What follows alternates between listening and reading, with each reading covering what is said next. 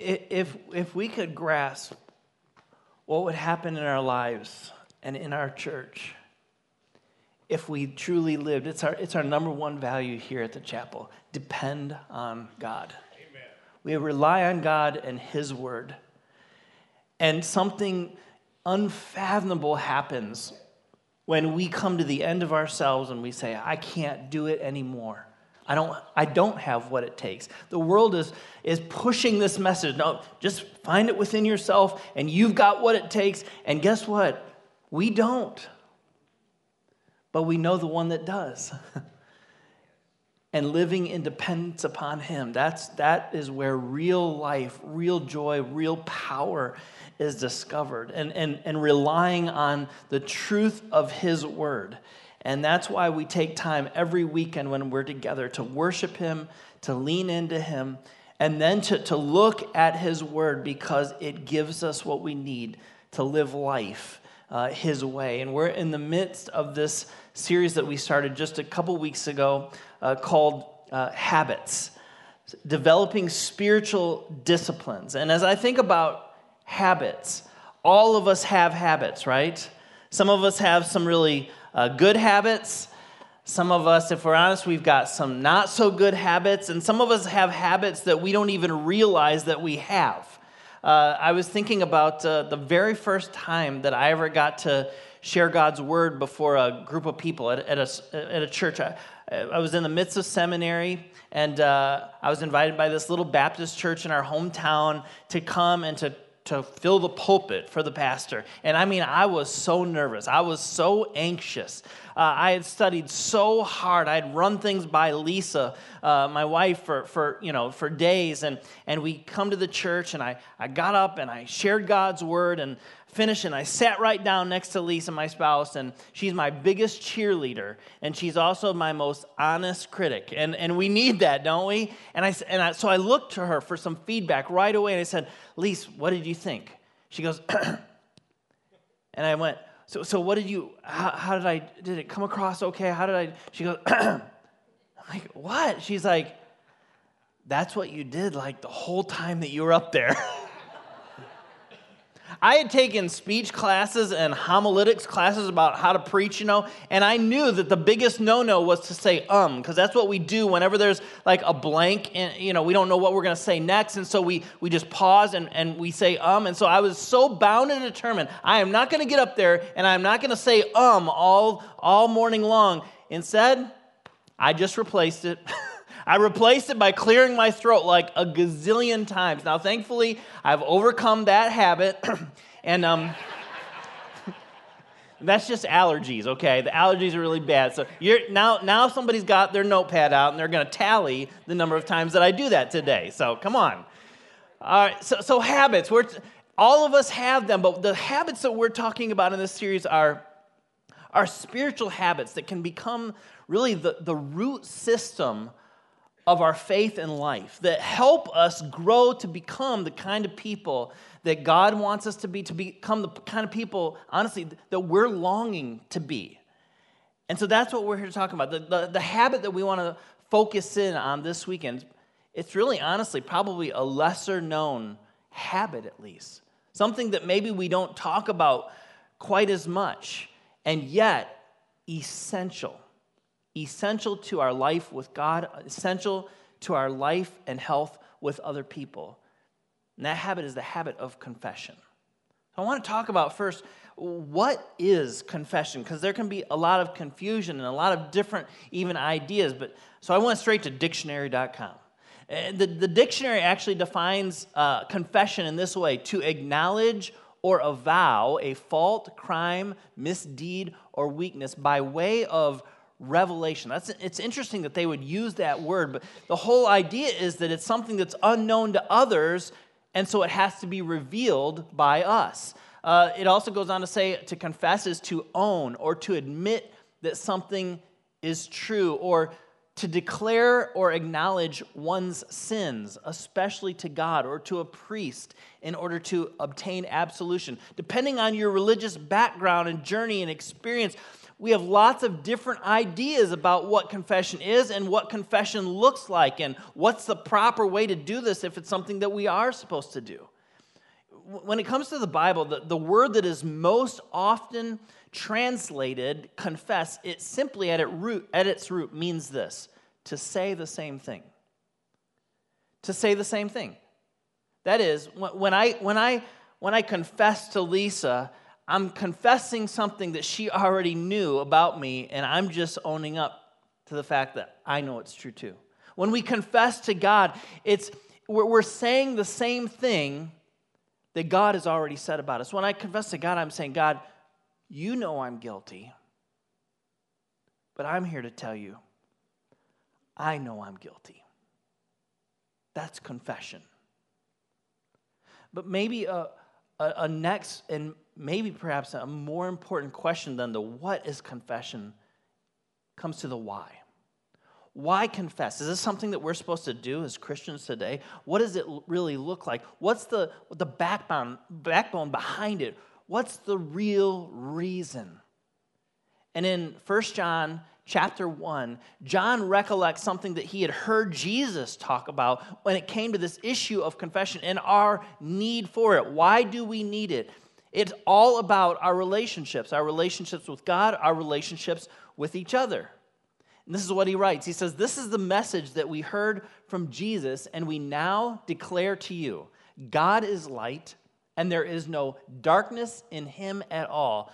So," he says, "we are lying if that we say that we have fellowship with God, and yet we go on living in spiritual darkness. We're not practicing his truth." Verse 7, but if we are living in the light, he says, as God is in the light, then we will have fellowship, close relationship with each other, and the blood of Jesus, his son, it cleanses us from all sin.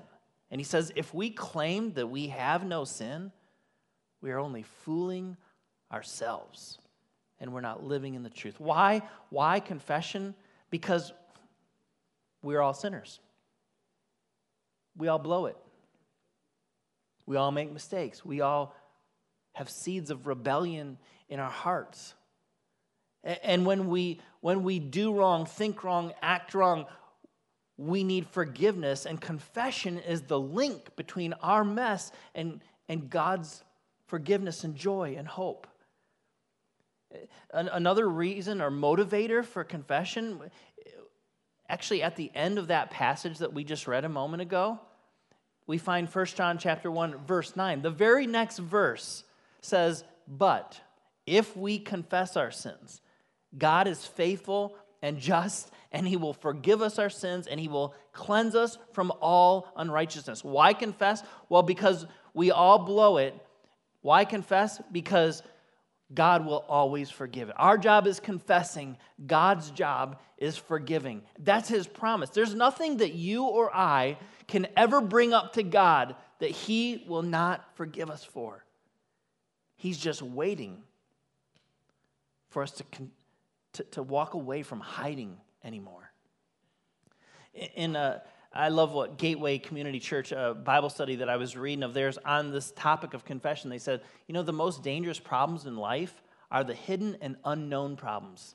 These are the problems, it says, that lurk below the surface, undetected, wreaking havoc, or preparing to make themselves known. They compare unconfessed sin to cancer. And I'm sure in a room this big, we have people that are facing cancer right now or that have loved ones that are. You know what the worst kind of cancer is? It's the kind that you don't know you have yet. Or that you haven't been checked out for. Because if there's cancer growing in my body and I don't know about it or I'm not willing to admit what's going on, then I can never, ever get help. It's the most dangerous form. When I think about it, when it comes to our sins and our shortcomings and our secrets, we'll do one of two things. We'll either confess or we will conceal. And unfortunately, even in the church, we've become professional concealers. Just hiding, right? Hiding behind our Sunday smiles. When there's things going on in our lives that we know are unhealthy, that are not right, that are drawing us, pulling us, tearing us away from God or our families or others. And so we conceal. And in Psalm 32, there is this powerful window that David, the author of it, gives us into his heart and soul. What happened in his life when, after he had really blown it. He had committed adultery with this lady Bathsheba. He had her husband killed out on the field of battle and kind of covered it all up. And he explains in Psalm 32 what happened, both when he confessed, but also what happened when he concealed. And that's what I want us to take a few moments to look at.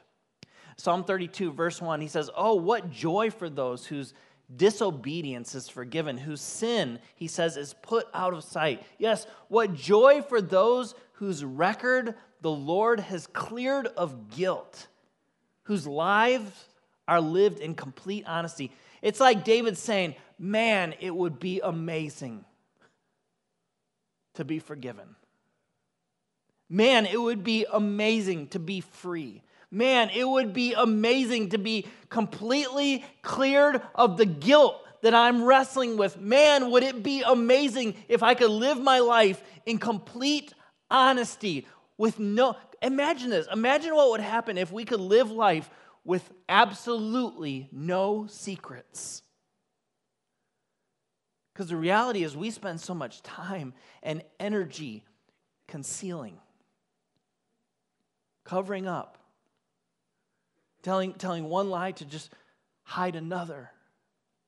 And David is saying, what joy, what immeasurable joy to be free.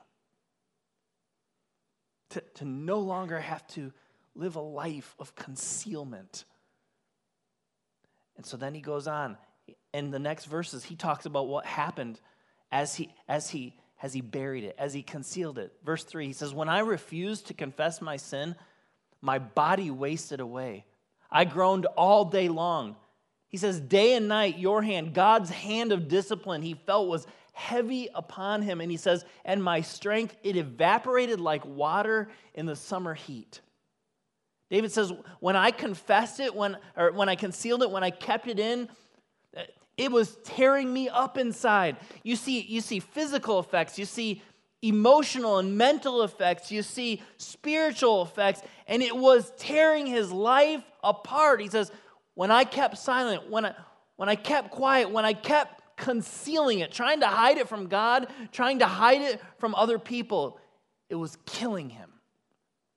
But then look at what he says next, verse 5. Finally. That means it took some time. That means there was a period where he wasn't willing to come clean. He says, when I finally confessed all my sins to you and I stopped trying to hide, I stopped concealing, right?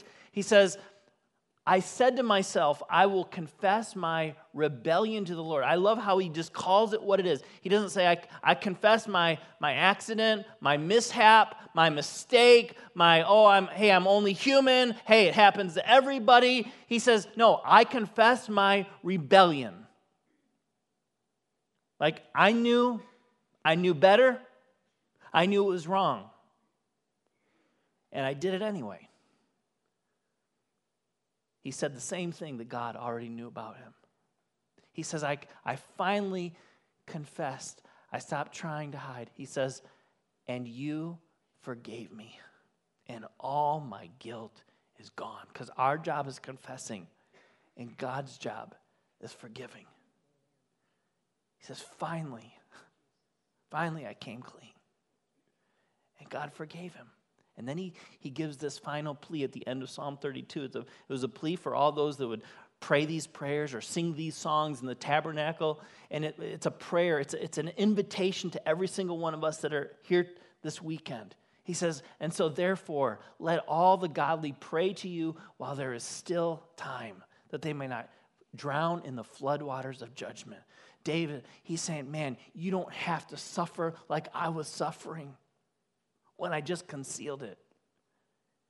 He's begging us to step into the habit of confession.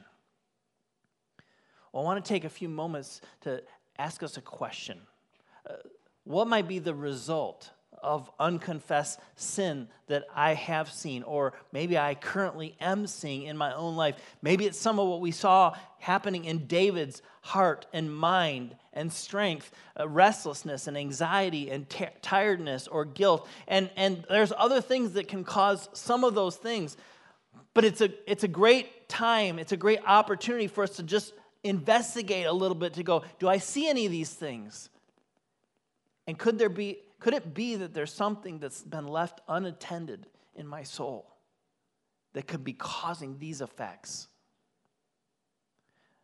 Instead of concealing, moving towards confession. Well, I want us to now talk about the two sides of confession. First, confession with God, and then secondly, confession actually with others. But let's start with confession with God, because that's where it all begins. In fact, I would say our relationship with God, it begins with confession. Like, we can't ever enter a relationship with God without first confessing and turning to him. Romans chapter 10, verses 9 and 10 says, if you openly declare, or that word is translated acknowledge, or in the Old King James, confess. If you openly declare, acknowledge, confess that Jesus is Lord, and believe in your heart that God raised him from the dead, he says, then you will be saved. Saved from what? Saved from our own self. Saved from our own sins. Saved from the ultimate consequences of our wrong attitudes and actions for all of eternity. We can be rescued, we can be saved, he says, from that. For it is by believing, verse 10, in your heart that we're made right with God, and it's by openly declaring or confessing your faith that you are saved. Our relationship with God, it begins with confession, and then our closeness and our fellowship with God, just like in any human relationships, is determined by that ongoing confession. Coming to one another when we've blown it, so that we can be close again. Second thing that we need to understand about confession is that we can go directly to God because of Jesus. Several weeks ago, I was meeting with a young guy in my office, and before he ever visited the chapel, he just had some questions, like, what do we really believe? And he came up from a different kind of religious background. He just wanted to understand a little bit more before he would even come to a worship service on the weekend. And he pelted me with questions, and we were just talking and interacting. And at the very end of our conversation, he looked at me with such a serious face, and he said, but I need to know one thing. He goes, Can I still confess my sins to you? And I was kind of taken back by that. I've sat in my office many a times with people that are sharing their stuff. I've never had, though, somebody ask, can I confess to you? That's what he was used to doing. He was brought up in a tradition where he thought he had to go to a pastor, a priest, in order to confess and to find some freedom, find some forgiveness, have it declared over him. And it was so powerful for me to share with him that he doesn't need me. He doesn't need a pastor. Well, he needs one priest. And in fact, the writer of Hebrews talked about it. He said, so then, since we have a high priest who has entered heaven, it's no priest that lives here anymore. He says, Jesus, the Son of God, he's our high priest. He says, so let us hold firmly to what we believe. This high priest of ours, Jesus, he understands our weakness. He faced all the same testings that we do, it says, and yet he did not sin. So, verse 16, he says, let us come boldly to the throne of our gracious God. And there, he says, we will receive his mercy, and we will find grace when we need it the most. We can go directly to God because of Jesus. Jesus is our access to the Father. And there's no other go-between. In fact, Paul said to Timothy, there's only one God and there's only one mediator. That is, there is only one go-between, if you will, between God and humanity that can reconcile them, that can bring them back together, he says. And it's the man Christ Jesus. It was so powerful for me to share with that young guy. Yes, you can certainly talk to me, but man, I don't have I can't forgive you. There's only one that can forgive you. But we can go to that one together. Richard Foster says, without the cross, the discipline of confession would only be psychologically therapeutic, but he says, but it is so much more because of Jesus. Because Jesus went to the cross, he says, it involves an objective change in our relationship with God and a subjective change in us, an inside-out kind of change that's brought because we go to God, we confess to Him, and the moment that we do that, for the very first time, when we stop following our own way, looking for our own saviors or trying to save ourselves, and we turn to Jesus and say, only you can save me, Jesus. I need you, Jesus. Please forgive me, Jesus. The moment that we do that, there is an objective change. We move from the kingdom of darkness to the kingdom of light. We move from being under guilt and under condemnation to finding freedom and hope and forgiveness. And it's all because of Jesus and what He's done. So we can go boldly to God's throne because of Jesus. I love what St. Alphonsus Liguori says, because sometimes, we start talking about confession and prayer, and we think, man, but what if I don't say it right? What if I don't pray the right prayer? How do I know that I'll be forgiven? He says, for a good confession, 3 things are necessary: an examination of conscience, real sorrow, and a determination to avoid sin. That's why I love another one of David's prayers when David said, search me, O God. Know my heart. Test me and know my anxious thoughts.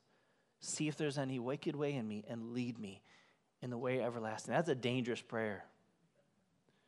But that's what he's talking about, a true examination of conscience. God, search me. Is there anything that I've thought, I've acted, anything that I've done, anything that I've said? Point it out to me, because I need you.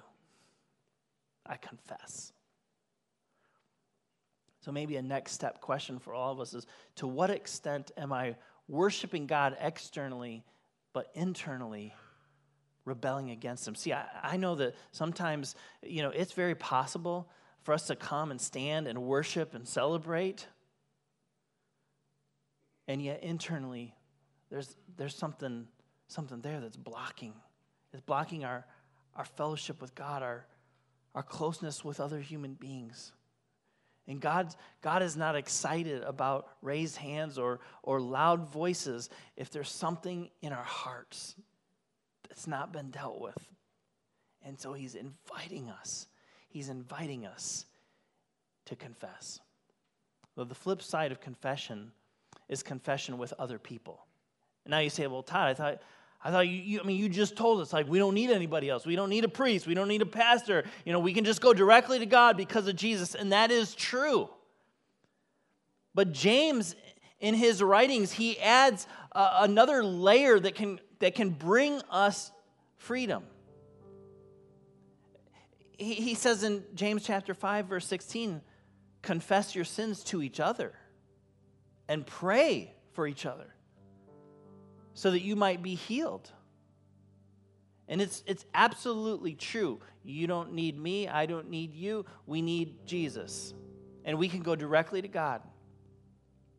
But then in God's own word, He adds this other one another. Throughout the New Testament, we read, love each other, pray for each other, encourage each other, challenge each other, serve each other. But we don't often talk about confess to each other. And James says it's through that confession to another person that another layer, another level of healing might come. I wonder if you're like me, and maybe you're a follower of Jesus and you've confessed your sins to God, and you know that Jesus died on the cross for those sins, and you know that you are forgiven. But for years, something from your past haunts you. And even though you know God loves you and God forgives you, there's things that they just keep coming up in your mind, things that we feel regret, things that we feel guilt over. And I'm just asking, what if God's calling you to not just talk to him about it, but to tell someone else, to confess our sins to each other so that we might be healed, might be completely set free from whatever that thing was. Dietrich Bonhoeffer writes about this. He says, a man who confesses his sins in the presence of a brother or sister knows that he is no longer alone with himself. And he experiences the presence of God and the reality of the other person. He says, as long as I am by myself in my confession, my sins, everything remains in the dark.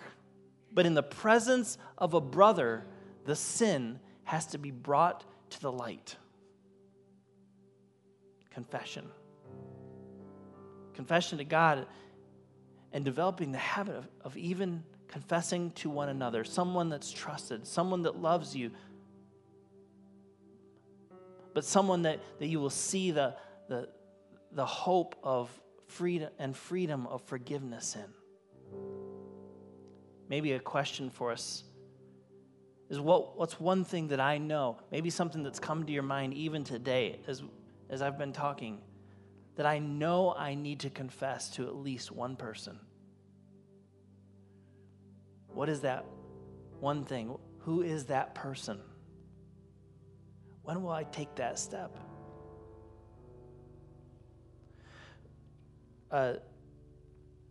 John Ortberg is one of my favorite pastors and writers.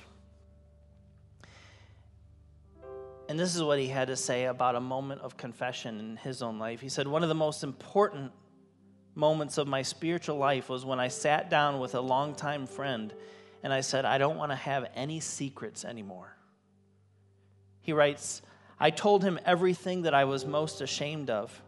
I told him about my jealousies, my cowardice, how I hurt my wife with my anger. I told him about my history with money and my history with sex. I told him about deceit and regrets that keep me up at night. He says, I felt vulnerable because I was afraid that I would lose my friendship with him. But much to my surprise, he said, as I uttered my faults, he never once looked away.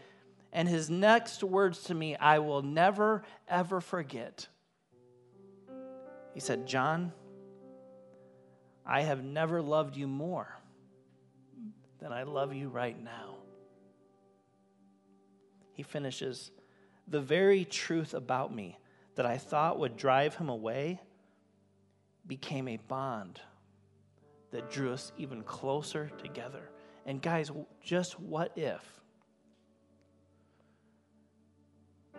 the gap that sometimes we feel between us and God, or the gap between us and others, is there because the thing that we're the most ashamed of, the thing that we're so scared of God really knowing, even though he does already, the thing that we think, man, if others knew this about me, though, they'd never see me the same. What if that's the very thing that would help them see you more fully? What if that's the very thing that God is just waiting for us to confess to him and to confess to another so that we will know how deeply loved we are? And so this is how I want us to close our time together. I just want you to close your eyes. And I just want you to take a moment. And I want you to ask yourself a question. Is there anything for which I feel regret or guilt? I want you to think about your childhood days. Is there anything there?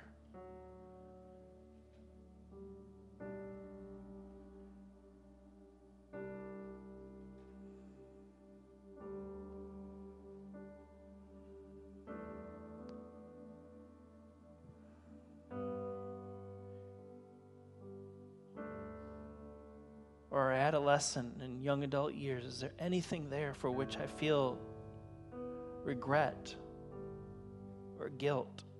Take it to Jesus.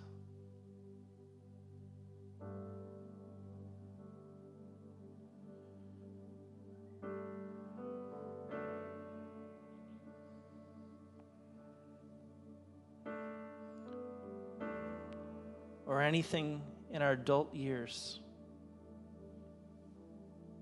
perhaps within the last month or week,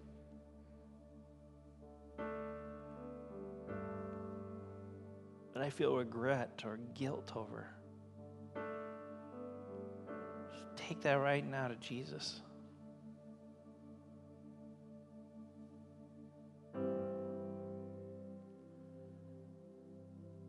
Jesus, I thank you. I thank you that you know. I thank you that you care. And Jesus, we thank you that you can forgive. Oh, God, how we need you.